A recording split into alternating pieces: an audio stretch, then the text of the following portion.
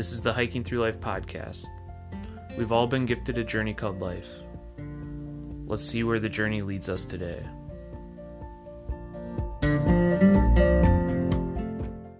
Are you looking for an easy meal while you're out on the trail? Check out Green Belly Meals. They offer stoveless backpacking meals. These are lightweight, calorie-dense meals that provide you with all your macros you need.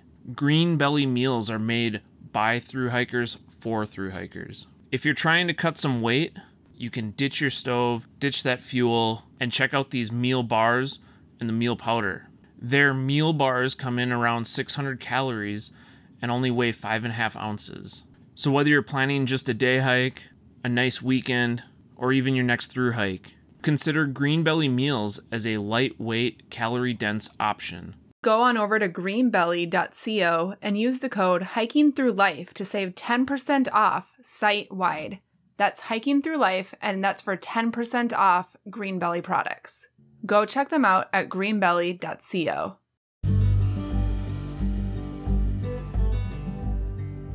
Welcome to the Hiking Through Life podcast, where we talk with people who in some way, shape, or form have been influenced by the outdoors.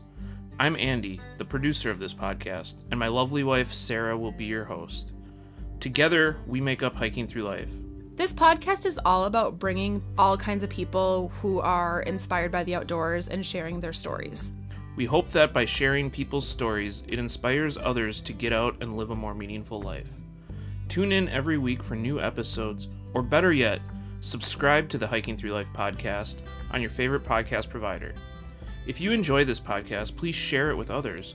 Also, if you have a story to share or know of anyone who might be interested in being a guest on this podcast, head on over to hikingthroughlife.net/podcast and get in touch with us. Now sit back and enjoy this week's episode. Hey everyone, thanks for listening. Before we get into this week's episode with Andrew Steven, I just wanted to take some time to update you all. We're getting back into releasing podcasts regularly, and hopefully we'll be releasing podcasts every 2 weeks now. For those of you following us at Hiking Through Life, we have been living out of our van for the summer, traveling around the U.S. Now that we're done with that, we've kind of settled back in Minnesota. During our travels, we weren't able to release as many podcast episodes as we had hoped for. So some of these recent episodes, including this one, were recorded actually back before we started our adventures in the van. This podcast with Andrew Steven was actually recorded in early April of 2021. So as Sarah and Andrew are talking about his podcast Trail Wait, which is actually now out and available wherever you listen to podcasts, you may hear them mention some things about the release date of the podcast and such throughout the episode. So we just wanted to put out the disclaimer that Andrew's podcast Trail Wait is out and available for listening. So go find his podcast, and we'll have a link to trailwait.co in the description of this episode. You can find that along with Andrew's own website, andrewsteven.com, where you can find some of his other podcast works. So thanks for tuning in, and enjoy this episode. Welcome to the Hiking Through Life podcast. Today we are joined by Andrew Steven. Andrew is an avid adventure seeker, storyteller, podcaster, and creator. After 30 years of feeling stuck, Andrew thru-hiked the John Muir Trail in 2019, recorded some trail reflections, and now has a podcast coming out to share about his story and time on the trail. Welcome to the Hiking Through Life podcast, Andrew. Hey, how's it going? Thanks for having me. Yeah, we're excited to have you here. So just before we started recording, we were talking about all the podcasts you created. I should have said that you're a serial podcaster in that intro, I feel like.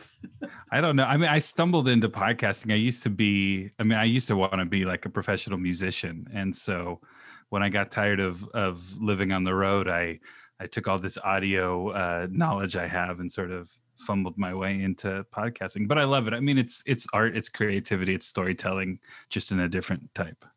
So wait, you just said when you got tired of living on the road. So you were living on the road? Well, it was not very glamorous. It was, like trying to do self-funded DIY touring, sleeping in your van and not a cool, Sprinter van, but like, a rundown Honda, not a Pilot. That's what I have now. What was the Honda Element, which is great when it's one person in there, but when you have 4 people in there, it gets pretty tight pretty quickly. I can imagine so. Yeah, we have a Honda Pilot too. I don't know what a Honda Element is, but I can imagine 4 people.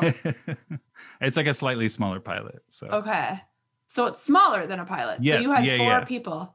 Yeah, it was fun, and driving through blizzards and driving through. I mean, it was all fun, but it was just like I'm ready to like put some roots down somewhere, and I ended up in Los Angeles here. So where are you originally from? I grew up in Orange County, but I traveled around a little bit. I lived in Pacific Northwest for a minute, and then I ended up back here in Southern California. Lived there for a minute. I like that term. Well, I was there for a year, but in the grand scheme, I just turned 35 like a couple weeks ago. So 1 year out of 35 seems about like a minute, I guess. Right. And so when you guys were doing this traveling, like what were you touring? Was this like, this was your band? Yeah, I mean, different ones. Sometimes it was like, 4 singer-songwriter types, like all with our own music sometimes, and we'd like play with each other. Sometimes it was like a full band. Sometimes we'd go out and like play at summer camps and stuff like that. I mean, all super, super glamorous. When you think of the rock star life, this was not that at all. I mean, it was a lot of fun, but it was very, it was not the fancy hotels and stadiums full of people. And I needed to pay my bills. I needed to eat. So did that transition. Right. So what was your career before the whole podcasting thing started? Yeah, so I was trying to be, like a musician. I just sort of by default had learned like graphic design to promote the band. And so that was actually what was how I was earning more of an income. And, being on the road a lot, you listen to a lot of podcasts, you listen to a lot of audiobooks. And early on when they were just getting started, it was a great way to sort of pass the time while you're driving your car, sort of from gig to gig. And so when I was just like, okay, this isn't a sustainable lifestyle, what can I do? I was like, well, here's this thing I love. I already know how to edit and record audio.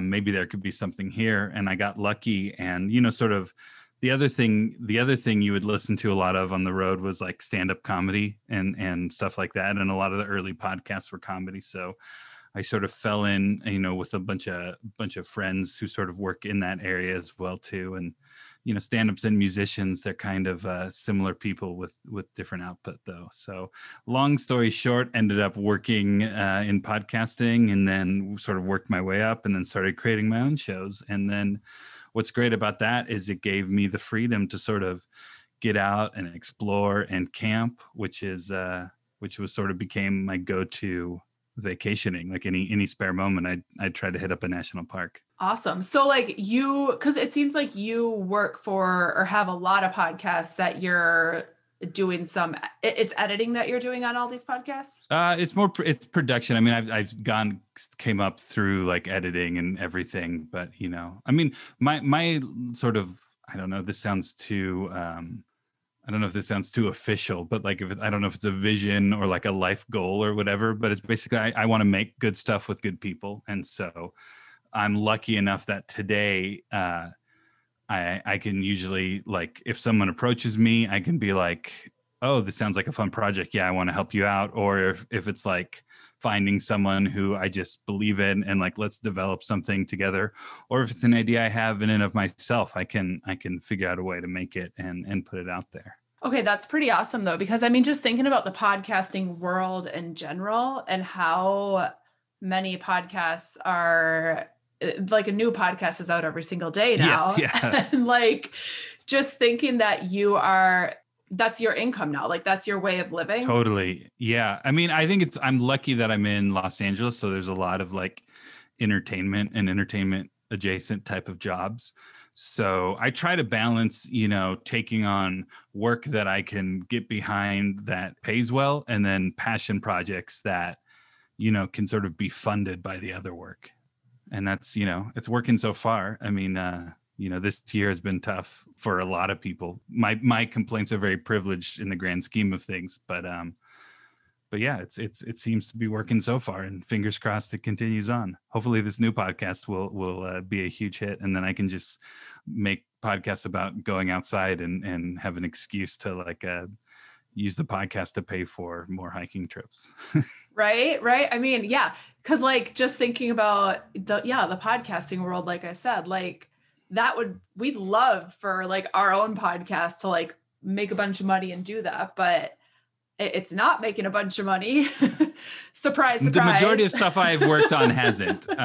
Breaking even is good, but then I've been lucky enough to have one or two where it's it does good well, or it's this is getting into super nitty gritty stuff, which I'm happy to talk about. But sometimes you can make sponsored content, or you work with an organization where it's they hire me to make a show for them, and it's more of a marketing thing than trying to reach a certain amount of listeners and have them donate to support. Which is I have tons of friends who do podcasts that way, and it's a lot of fun, and I somehow found this weird hodgepodge mix of working on different shows and producing different shows and working with really awesome, incredible people. And I'm lucky enough that I get to do it for my job.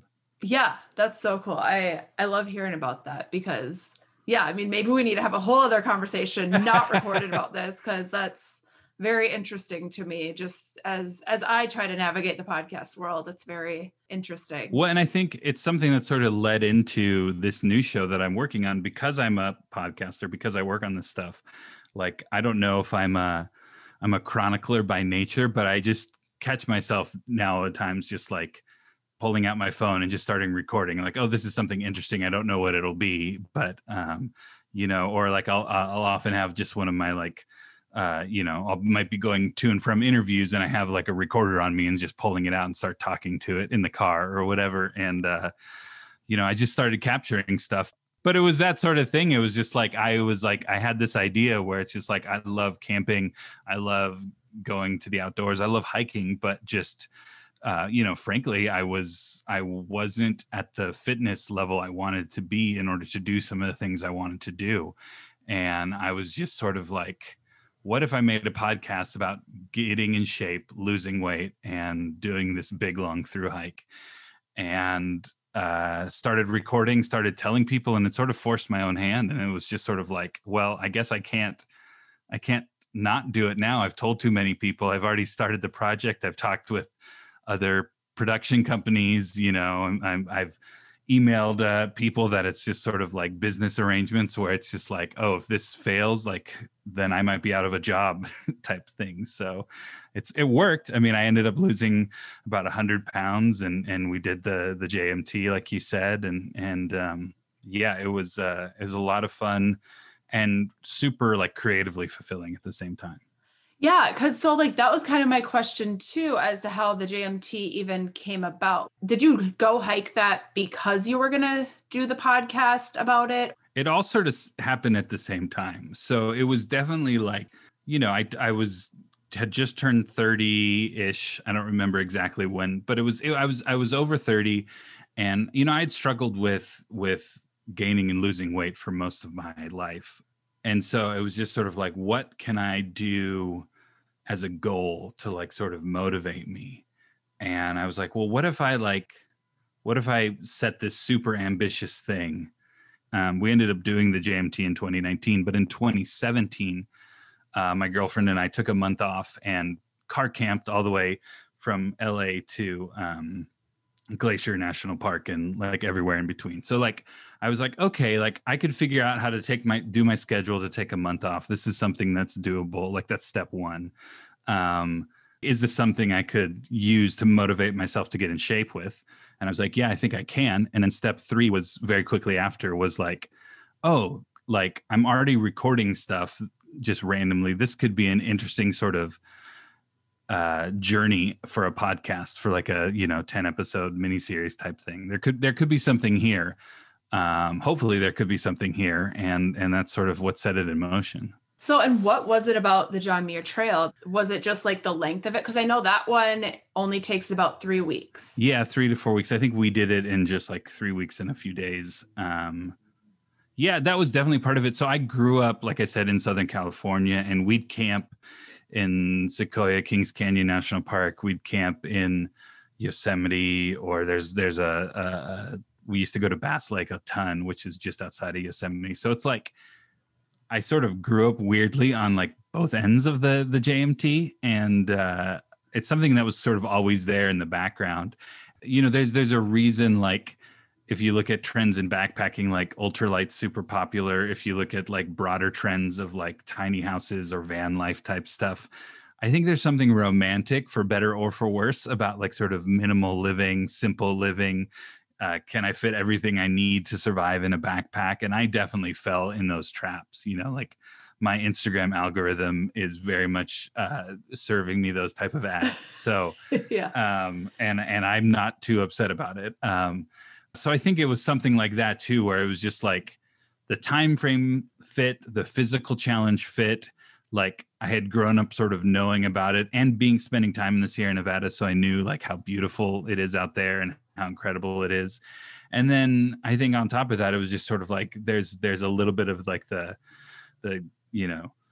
can I do my own version of Into the Wild without going that far? Like I was a person too, when I was a kid, we'd go camping with my family and I hated hiking. But in my adult life, it became something I loved. So there's this weird like juxtaposition of, is this something I could even do? And like, will it somehow like subconsciously like make up for the all the hikes that I missed out on as a kid? Looking back, I've sort of had some of those reflective thoughts. In the moment, it just felt like a fun, interesting, hard, but yet doable challenge. Well, yeah. And I got to ask now, because like you said, before you did this hike, you were doing all this stuff to get in shape. So like as a kid, were you a little bit bigger of a kid? Was that I definitely part of the reason hiking was hard? Yeah, that was a big part of it too. Like my family was very much like, my dad played football, and he played for Baylor, which I don't know how their football team's doing, honestly. This is part of the issue. Both my brothers played basketball. One of them played in college and professional overseas. So like sports was very much, my mom taught Weight Watchers, and I was just like, I want to play with Legos. I want to paint a picture. I want to, I was very much, whether it was how I was born or rebelling to the rest of my family. Like I was the art kid, I was the indoor kid. And then definitely, what followed was, we're all big in my family, like I'm 6'4", and I'm the smallest of my brothers. Wow. I mean, by like an inch. So it's not like they're 7 feet tall. But so definitely there was like part of it was just like my fitness level wasn't at a place where I enjoyed hiking as much as I could. And then second of all, I think I was just like, it was just like everyone else in the family is physical. I need to be my own unique person. And so there was a little bit of that rebellion that happens as a child. Yeah. And so then as an adult, how challenging was it to get out there on the trail and, well, first of all, get in shape for this hike? What was the biggest challenge that you faced? I think the hardest challenge was like shame and guilt, whether it was imagined or real.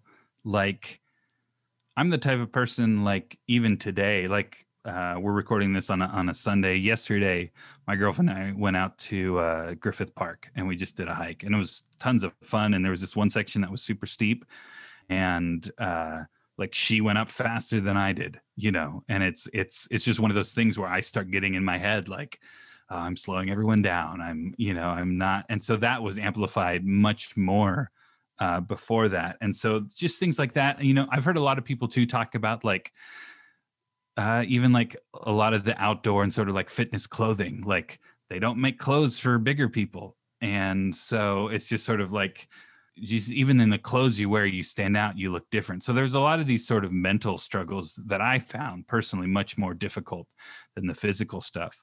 People have asked me, I've had friends who like go like, oh, I want to lose weight. Can you just tell me what you could do? And like, I could write it all down, like it was I watched what I ate, made sure I wasn't eating too much. I tried to exercise a lot. I don't know if it's a life hack, but one of the things I did was I tried to walk everywhere. Like, could I walk to this meeting, even if it's, 3 miles away? And, how sweaty am I going to get? How professional do I need to look at this meeting?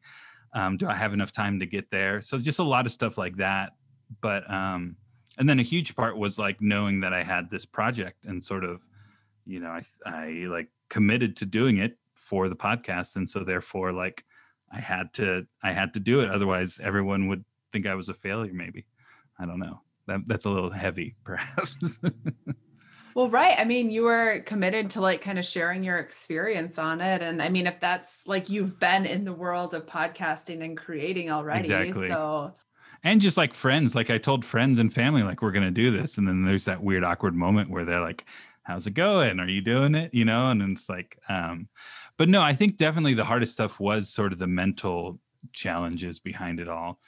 And then too, like, so after I sort of made this commitment to do this and came up with this plan, like, there was my mom ended up passing away about a month in. And so that was a huge, it was weirdly motivating in a way, the sort of like, you only live once. Wait, a month into the hike of the trail? Sorry, a month into me deciding I was going to do this and really going all in on training. I was like, wait, isn't the trail a month long? Yes. Sorry. Okay. No, that's confusing.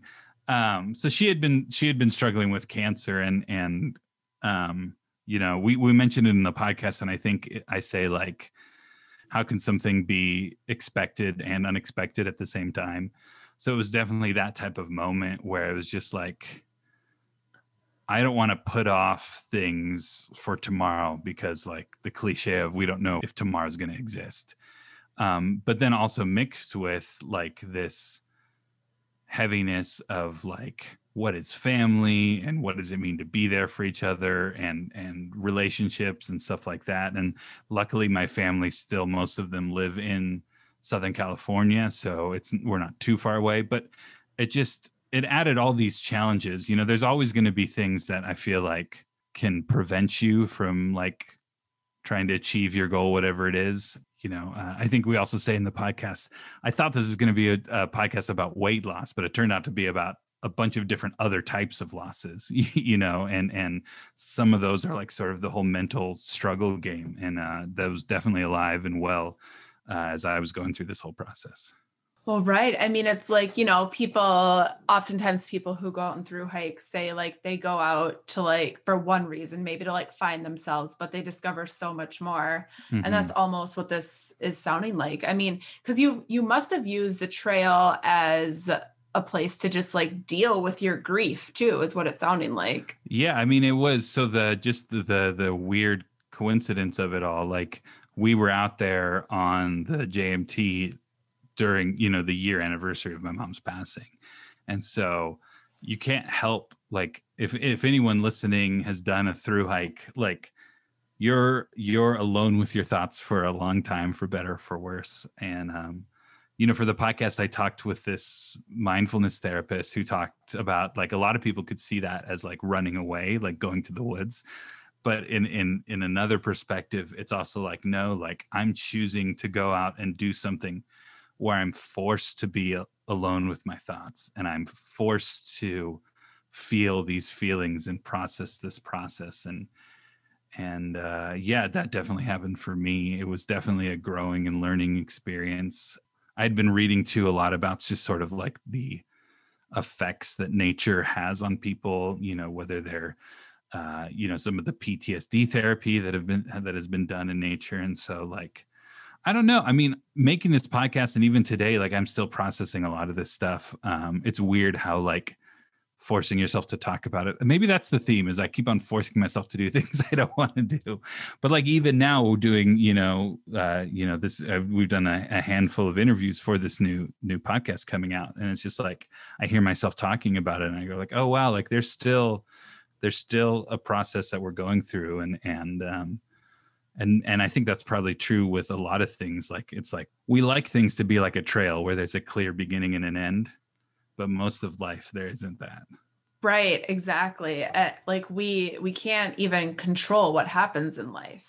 Yeah. And it's the sort of thing where it's just like being okay with that and recognizing, okay, what are the things that I can be in control of? What are the things about my life that I can sort of respond to and react to accordingly? And so this whole process from losing weight to gaining, strength, to getting out there on the trail, to like challenging myself to see what I'm capable of, has definitely changed my life, from very like these deep, heady emotional truths and spiritual truths, for lack of a better word, to like I'm already starting to plan, what's the next through hike gonna be too. So I'm hooked in both the metaphysical and the physical sense, I guess.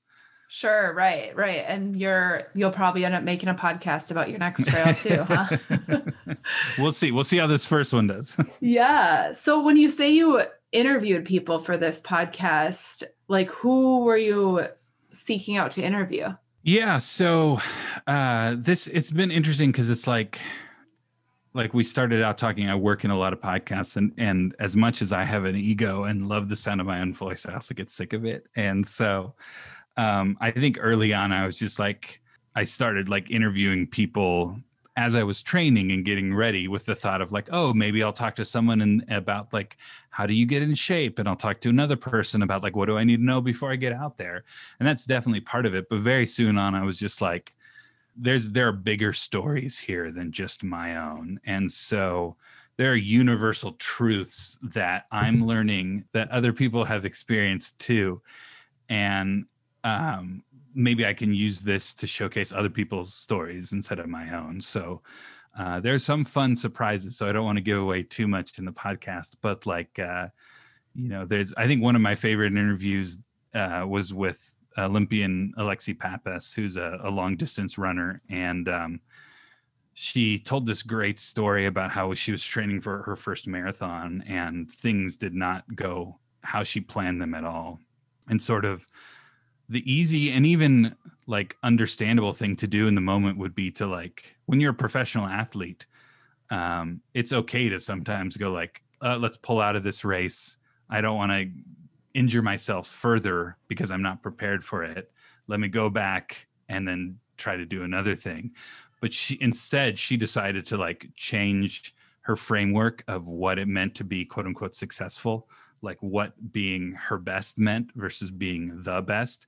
And it's just really, I find, empowering discussion that we have sort of about writing the story of your life and writing the story of like who you are and what you can do, and being okay to reframe that in the moment. And that's not a cop-out, but in many ways it's the healthy thing to do.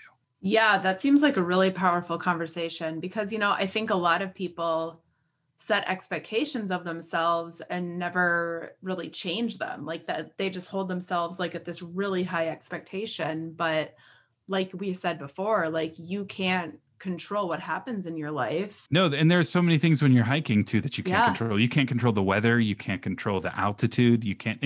Altitude's a great one. Like people get altitude sickness, and like from what I understand, like even the best scientists who study it don't have a complete grasp of why that happens. They know it happens, but they don't know why it affects certain people sometimes and not other times. And so like there's just so many things that, like we said, weather, the trail could be like literally rerouted, and you have to be okay with rerouting your own metaphorical trail. Right. And so like what on the trail, when you were out on the John Muir Trail, what was like the most challenging part for you, like where you really had to work your mind over the matter? Yeah, I think early on, so we went north. So that means we started just south of Mount Whitney, and then we hiked into Yosemite. And just because of how permits are and stuff like that, we hiked a few days. We started a few days south of Mount Whitney. And so just starting out, getting out there, it was way more difficult than I expected it was going to be. And I was in really good shape. Like, I truly believe I was in the best shape I could have been in given the whole year I had leading up to it. And it was really tough. And leading up to Mount Whitney, just felt lots of shortness of breath, going way, way, way slower than I thought. I had this spreadsheet with all the sort of waypoints and mile goals. And again, I sort of felt creeping back up a lot of that shame and that guilt and that just, I'm not good enough. I hiked it with Rocky, my girlfriend. It's just like, I'm slowing her down. This isn't going to work. This is not what I signed up for. And just learning early on to be like, okay, you don't have to shut those feelings out, but you also don't have to give them amplitude. Like, they're real feelings. So acknowledge them. Like, this is something that I'm going through. These are things that I'm feeling, but multiple things can be true. This can be very difficult. This can make me feel ashamed, but this is also one of the most beautiful sights I've ever seen. This is also some of the most peace I've ever felt. This is some of the best sleep I've ever had, even though I'm on, the rocky ground under a thin mattress. And so learning, I think if I had to answer the question today, like what have I taken away the most from this process?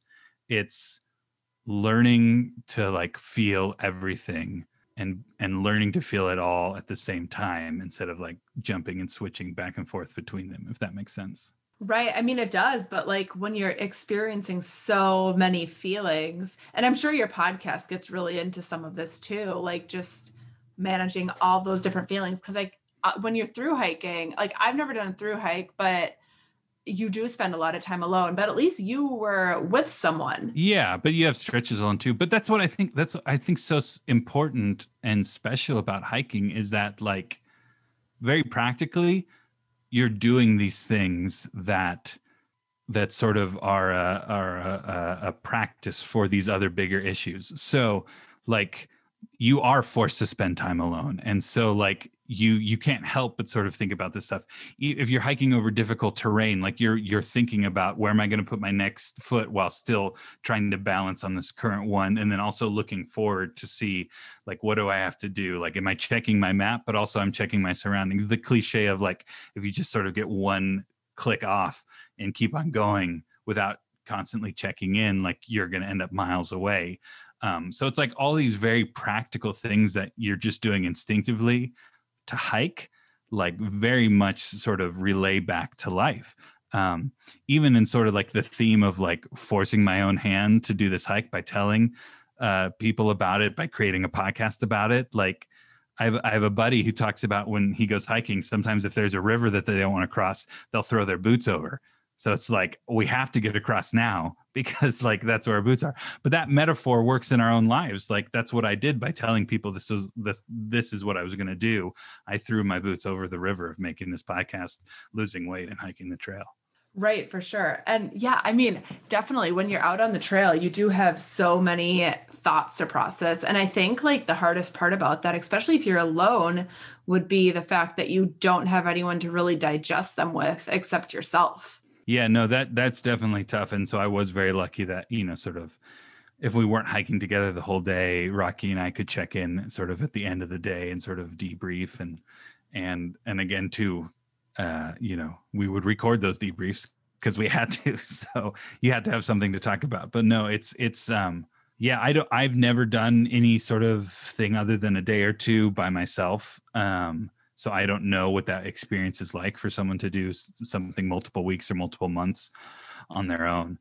But I have to imagine it's pretty life-changing, hopefully for the better. But I could also see it driving you a little crazy too. Right, for sure. And it's interesting that you mentioned like that your hike was a little bit of like going through the grief and the loss of your mom, like you were out hiking on her 1-year anniversary. I talked to someone else who wrote a whole book about her hike on the Wonderland Trail. Yeah. And a lot of that was about dealing with the grief of her mother when she was out through hiking. So, I mean, people hike for so many different reasons. Totally. When you're out there, you don't know what someone's going through when you're passing them. No, and it's cliche now to say hike your own hike, but that is just such a true thing. And that goes back to, like we said, with expectations and everything, but also like, you don't know why people are out there. And, my story isn't unique in a sense that it's just like, oh, this is another story about someone who went through a tragedy, decided they wanted to make a change, found hiking.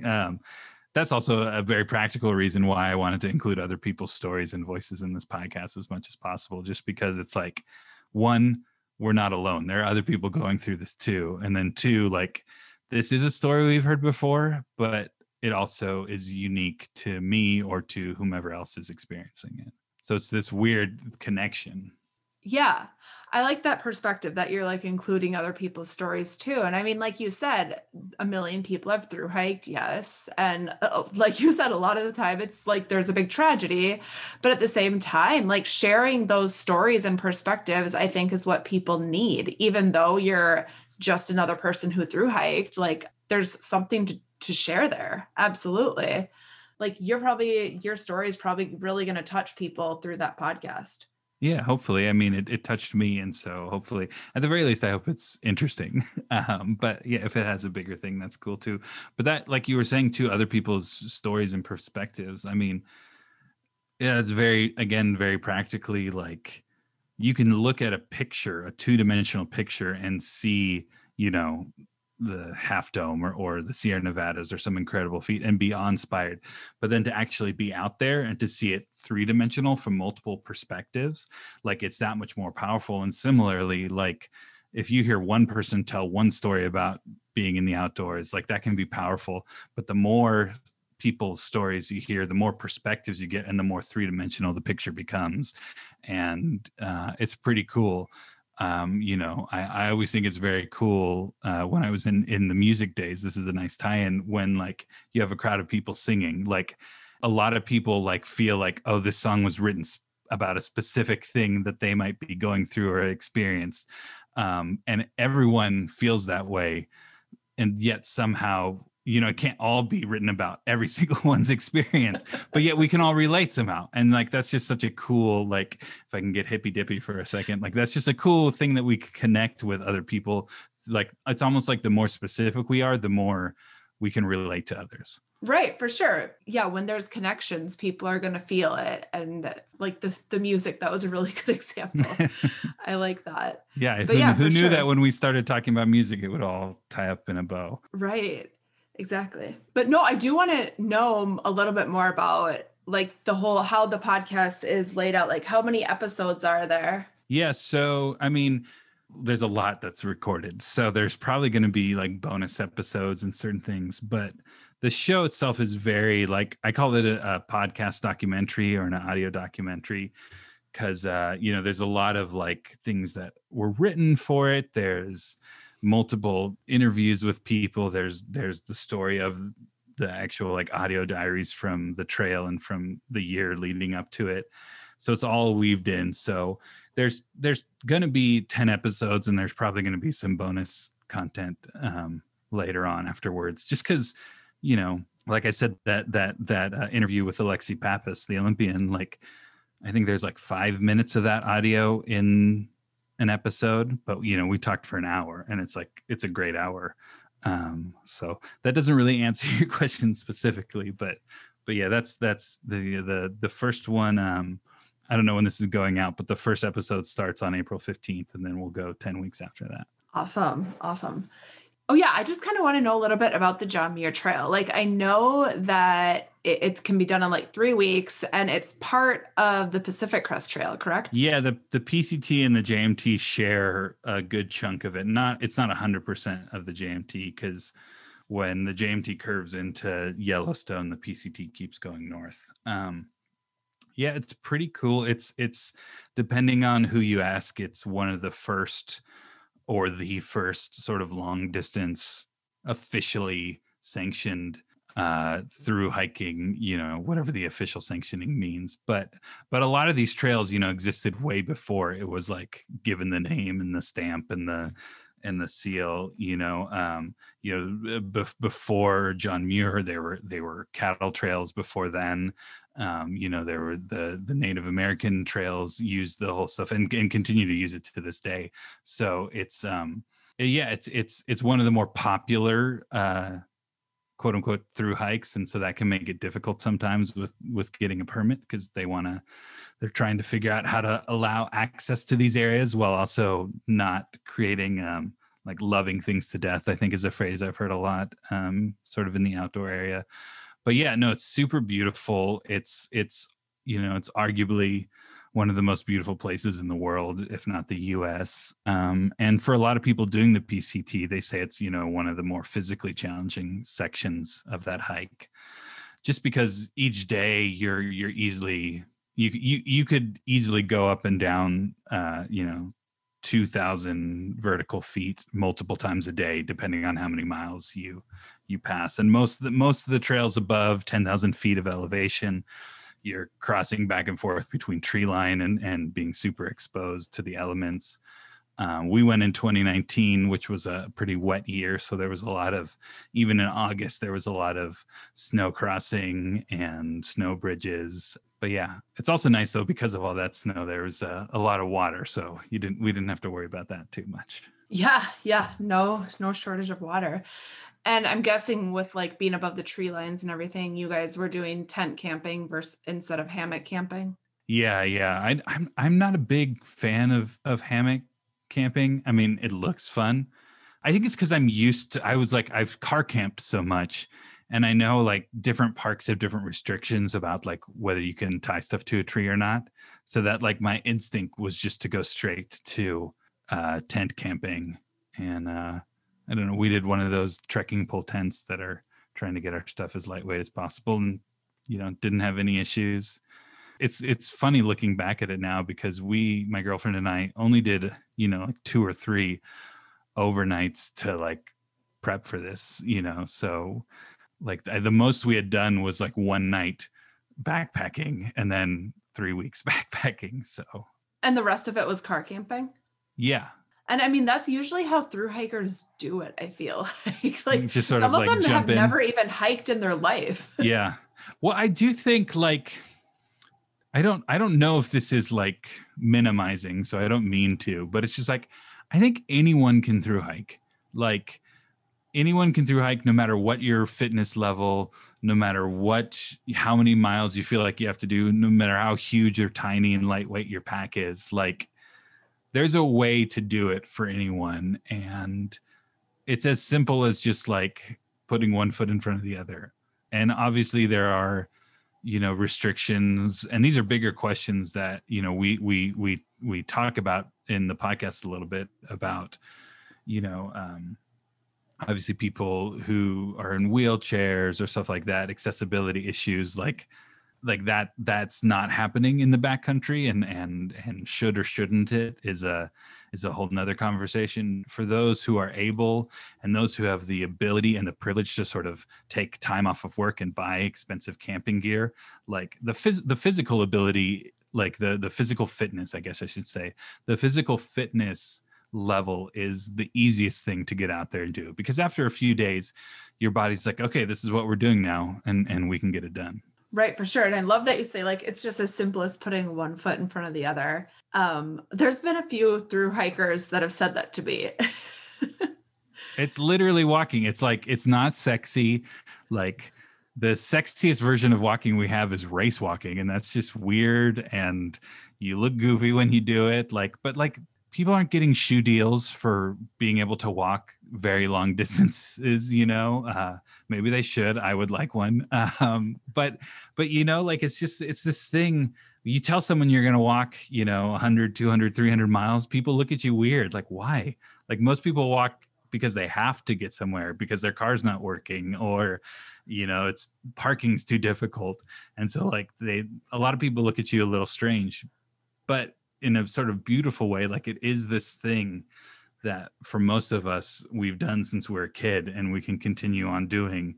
And it's not much more difficult than that.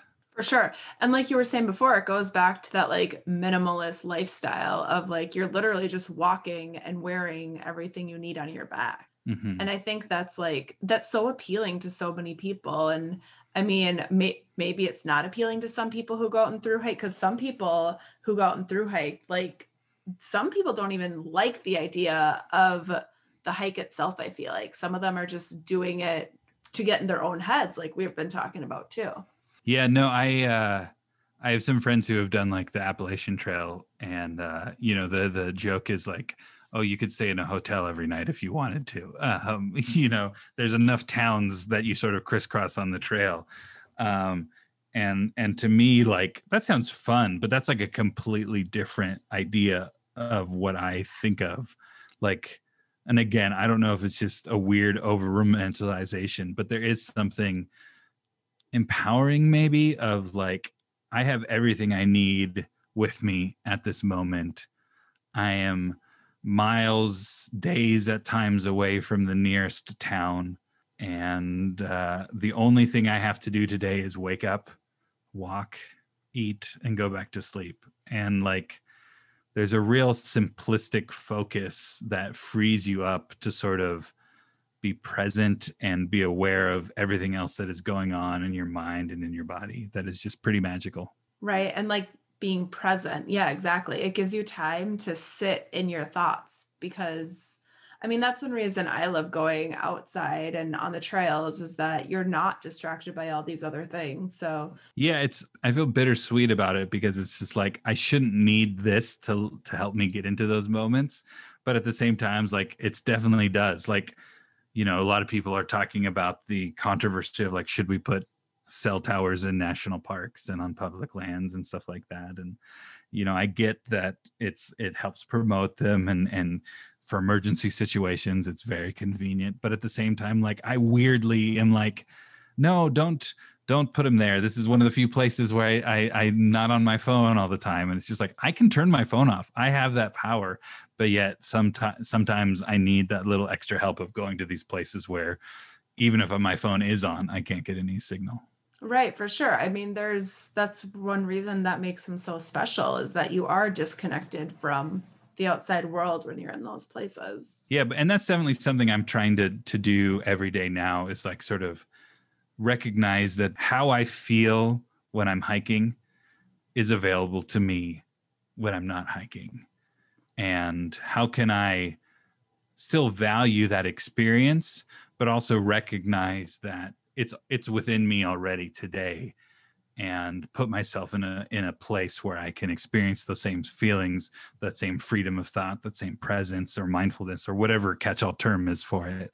That sort of just health and well-being is available to me today when I'm in a crowded city like Los Angeles or when I'm out in a forest somewhere. Yeah, I think that's a big balancing act. Absolutely. Just being able to get outside for a moment. It's, yeah, especially you in California. You're in LA? Yeah. So I'm a 5-minute walk from Griffith Park. So I'm lucky in that regard. I feel spoiled. Like I'm one of those weirdos who loves Los Angeles. I love cities and downtown. I love that it's an industry town and it's an industry that I work in. I like the sort of excitement of entertainment. I like when they shut down a street because they're filming a TV show. But I also like that I'm an hour or less away from some of the most amazing views and beautiful deserts and oceans and forests and mountains and trees and all of the above. Right, for sure. Like you've learned to get the best of both worlds. I mean, a lot of people who live in cities probably do that, but there's always some people who don't take advantage of that greenery. Yeah, no, there's a great Florence Williams is an author, and she's written a lot about sort of nature therapy or nature exposure, and just talking about the effect that cities can have on sort of your psyche, and then the sort of immediate effect that I forget the exact statistics, but I want to say it's like 5 minutes in nature a day can like literally like start to change like your nervous system. Like it's demonstratable like in labs and stuff that people who are able to get these things, are happier, they're more productive, they're more creative. And so, yay, for sure. nature. Yeah. Yeah. It's forest bathing is the term that people use for it. Yeah. There's so many benefits to it. So I'm wondering, where can people find you if they want to know more about you specifically, and then your new podcast coming out? And have we even talked about the title of that podcast? I don't know that we have. The podcast is called Trail Wait, which is a little play on words there. And so you can find that anywhere that podcasts are. Like I said, it starts April 15th, and look for that on all the podcast apps, or you can go to trailwait.co. That's the website. and Trail Weight on social media. And then I'm on social media at Andrew Steven. I post occasionally. I'm not very active anymore. And most of what I do is just talking about the podcast. So, and then my website's andrewsteven.com if you want to see any of the other shows or podcasts that I've worked on. Awesome. Oh, I am like curious. Have you been able to like maintain your weight since you got off the trail? Yeah, it's definitely been tough. Like a lot of people joke, they gain their COVID-19 pounds. It's a little bit up and down, but no, I'm definitely, I was just under 400 pounds when I started recording, and I've plus or minus 10 pounds or so from at around 300 since I've been back. So I still want to lose some more weight. I don't know how much of that is ego based and how much of that is like health based, but just trying to go on that journey and still love myself regardless, as corny as that might sound. Well, no, I mean, I think that's an awesome perspective and mindset to have. Like, yeah. Because earlier you said anyone can go through hike. And weight loss too is such a weird thing because it's like I 100% truly believe in like body positivity because I've known the other side of that for so long. But I'm also fully aware that like I have an ego and I like struggle with not just exterior body positivity stuff, but internal things like, where am I deriving my value and meaning? And do I think I deserve more? I mean, this is just to put it in like its broadest terms. Like, do I think I'm only deserving of love if I look a certain way or act a certain way? And so it's like, there's so many facets. I feel like it could be explored in a podcast of all the emotions and thoughts that go through someone's head on a when they go through a change like this. But it's transformation. It's loss in like literally every sense of the word. Well, right, for sure. And like the fact that you're like maintaining it is and want to keep doing more, like that shines a whole other light on it too. Well, yeah, and I think where I'm at is it's definitely motivated by like trying to accomplish certain things. So it's not necessarily like I want to do the JMT under a certain amount of time, but it's just like, oh, I really want to do the rim to rim Grand Canyon hike. And I recognize that like, depending on when you go, like it gets really hot and it can be really dangerous. And so like, I need to be at a place where I can do that healthily, or like I have dreams of maybe one day doing the PCT, and like that requires a certain amount of something from your body. And it's just sort of like, if I want to go on that experience, like I need to get my body in a place where it can do that. And learning that I need to get my body in a place where I can do that. And that doesn't mean it has to look or be like someone else's, but also just listen to yourself and know like where you need to be in order to do that. Right. That's huge. Listen to your own body, because everyone's body is made so differently. I'm curious with you on the trail, like, since you are a bigger person, what did you have to eat more, like have a higher calorie intake? Yeah, I mean, I probably, but at the same point too, like I was joking, like I'm already carrying the food. It's just in a different form. So yeah, I mean, I think they say for most people, you burn 3,000 to 6,000 calories a day when you're through hiking like we were doing. And so, I mean, really the amount of food we brought was limited to what we could fit in our bear cans. And so, I think it was somewhere in the range of that. We took as many my girlfriend who's teeny, like she too, we took as many calories as we could take, just because you can't eat as much as you're burning. Did I say that right? You can't eat more calories than you're burning when you're through hiking. It's almost impossible. Right. Because you can't carry that much food. No, you can't. Yeah, it's just like, yeah. I had to think about that. No, yeah. I was like, am I saying that right? I don't know. But yeah, it's just like, even people who are super fit and skinny, or people who are big, like you're limited to what can fit in your backpack. Right. Exactly. Yeah. So, I mean, most people are probably deficient of their calories on the trail. Yeah. Unless, I mean, there are ways to be super healthy. Like I've had like a dietitian on here who specifically does backpacking food. So there are ways. And there's a difference between like nutrition and calories. And so it's just like how to be as healthy. And that's also whole nother issue, because like being healthy on the trail can be very expensive at times. And takes a lot more prep. A ton more prep.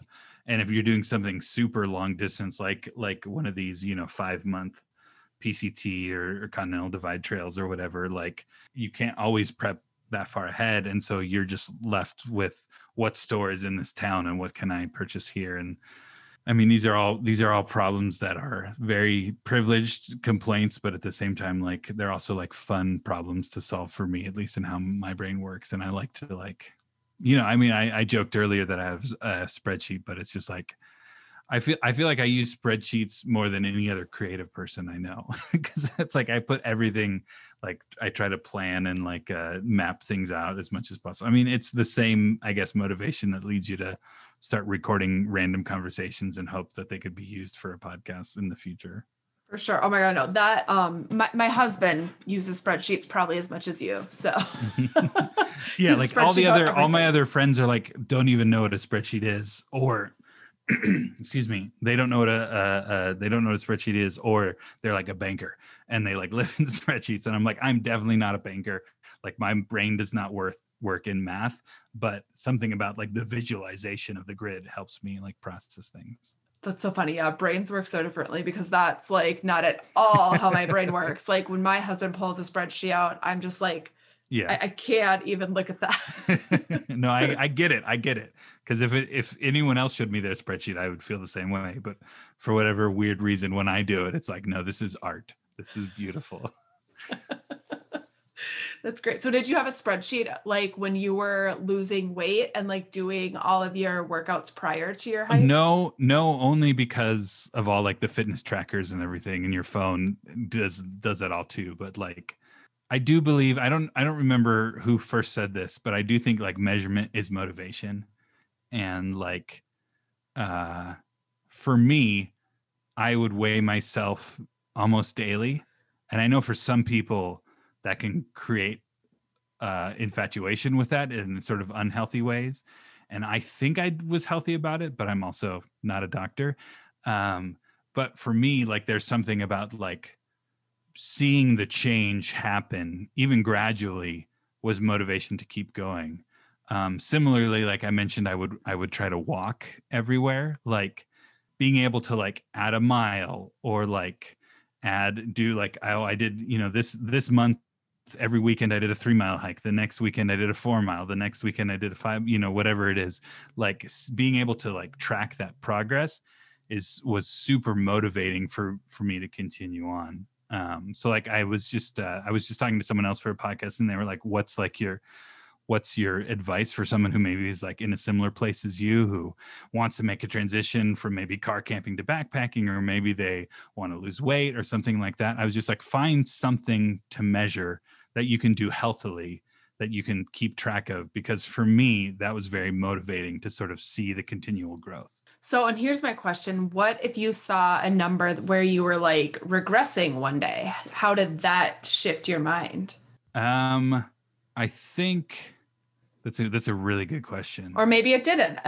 No, I think there would be times like, so I have I've never told this to anyone, so this is funny. I don't even know if my girlfriend knows this, and I don't know if she can hear this right now. So, like there are times where so I have a smart scale, and it like automatically sends the weight to the app in my phone that keeps track of everything.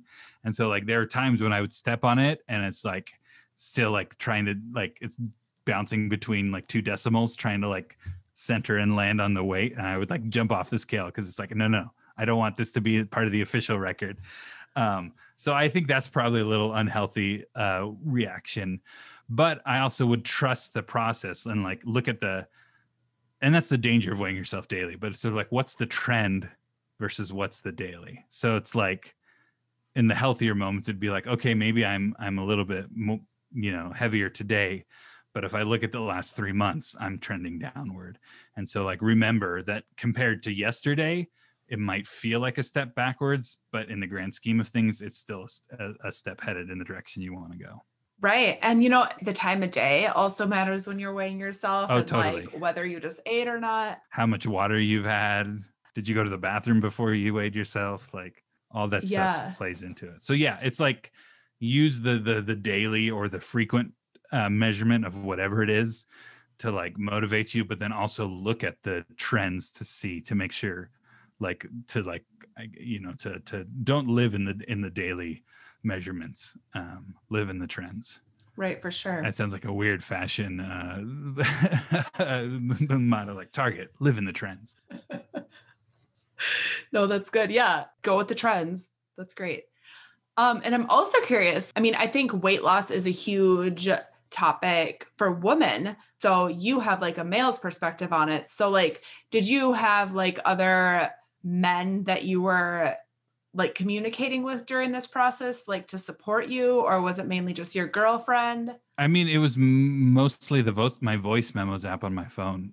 Like, honestly, just because it's like, I had this project and that's like I know there are clubs online and I know there are, like hiking groups and stuff. And, I have a couple of friends and we talk about, as shallow or as deep things as we want to talk about.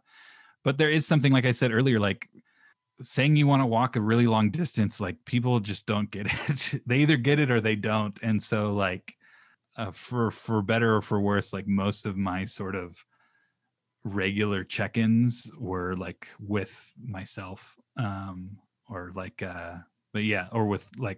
with this project in mind. Yeah. And like, see, that's like another cool, like, I'm excited to listen to your podcast on this because I think weight loss is like a huge topic all around for people, but it seems to be a big topic for women more so than men. Yeah. I don't know. There is so much weird shame. I grew up, and again, I touch on this a little bit in the podcast. Sorry, I keep saying that phrase, but well, we are talking about your podcast, so it's okay.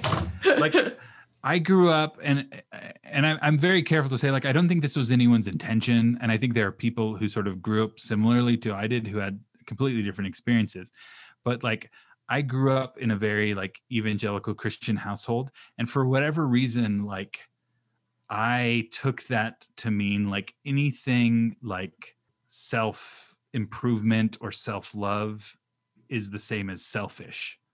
And so like there was pretty big sort of like stumbling blocks or hurdles or whatever the analogy is to like deal with and work on and continue to work on today of like, no, taking care of yourself is okay, and the shame you feel around this, like that shouldn't be what's motivating you to lose weight.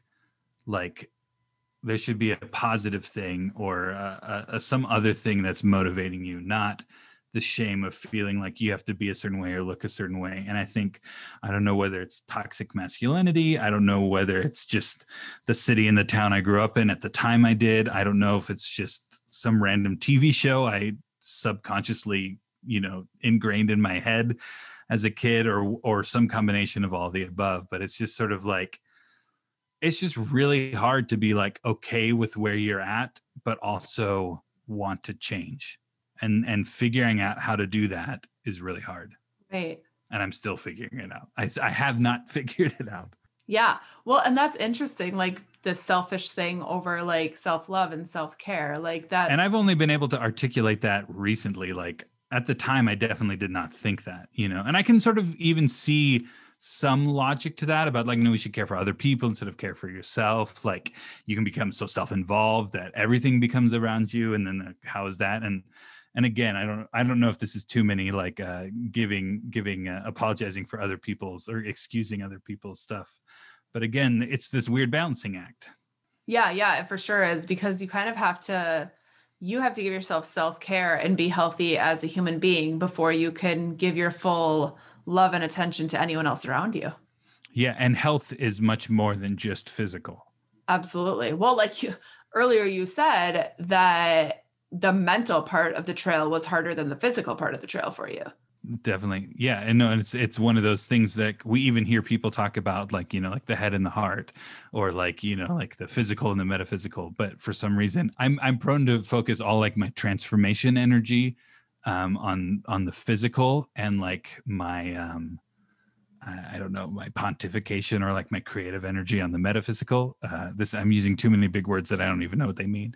But you know what I'm saying? Like, it's just so interesting how like I could sit here and probably there are listeners who are bored because I'm too ethereal and I'm not talking about specifics enough. But yet when I start thinking about like change and transformation in my life, it immediately goes to my physical body. And it leaves that other space, if there's only those two categories. And again, if that's how I was raised, the era I grew up in, some combination of everything. Like I there's like 12 different edits of the first episode of the podcast where sometimes I say I was almost 400 pounds, sometimes I say I don't. Like there's still part of me even saying that today where just that feels, I don't want that to be part of my story, but at the same point it is part of my story, and that's okay. And why do I feel that way? And why do I feel embarrassed about that? But yeah, there's too much to impact. And, you know, Sarah, you don't need to be my therapist unless you want to be. And then how much do I owe you for this podcast recording? This is how you make money as a podcaster. We figured it out. Yes. Okay. So I'm going to be like a podcast therapist. Yes. And you charge for people to call in and air all their weird stuff that's going on. Well, gosh, you know, it's interesting that you say that because in another life, I've always thought I should be a therapist. So this is the perfect podcast. Right. But yeah, I mean, yeah, speaking your own truth sometimes can be really hard, I think. And like you can say it once, but like the more you say it, the more real it becomes. So I think that's true for all humans. Yeah. And just the sort of like, I am not defined by other people's perceptions of me. And I think that's something we all can agree with, but to like actually sit with, a lot of us, I would guess, struggle with some fraction of that. Oh yeah, totally. I mean, and then like you think of like the social media world and how people want to be defined on social media. And that's a whole other topic. Yeah. Yeah, like I used to be way more active on social media, and I still am a big fan of it. Like I think there's some really cool stuff too, but I notice a difference in myself when I'm, you know, on it more or on it less. So I'll just, for myself, I notice a difference. Right. So I told you that you looked like Frank, the guy that I talked to. So a lot of my conversation with him was about like your social media persona and everything, because he's like a big influencer. So I think you would find that conversation really interesting with him. And he's your long lost twin. Hopefully that's good. Oh, well, this has been awesome. Well, no, thank you so much. I really appreciate it. Being able to share some of my story and talk about this podcast. I hope like people will get something out of it. So thank you for having me on your show.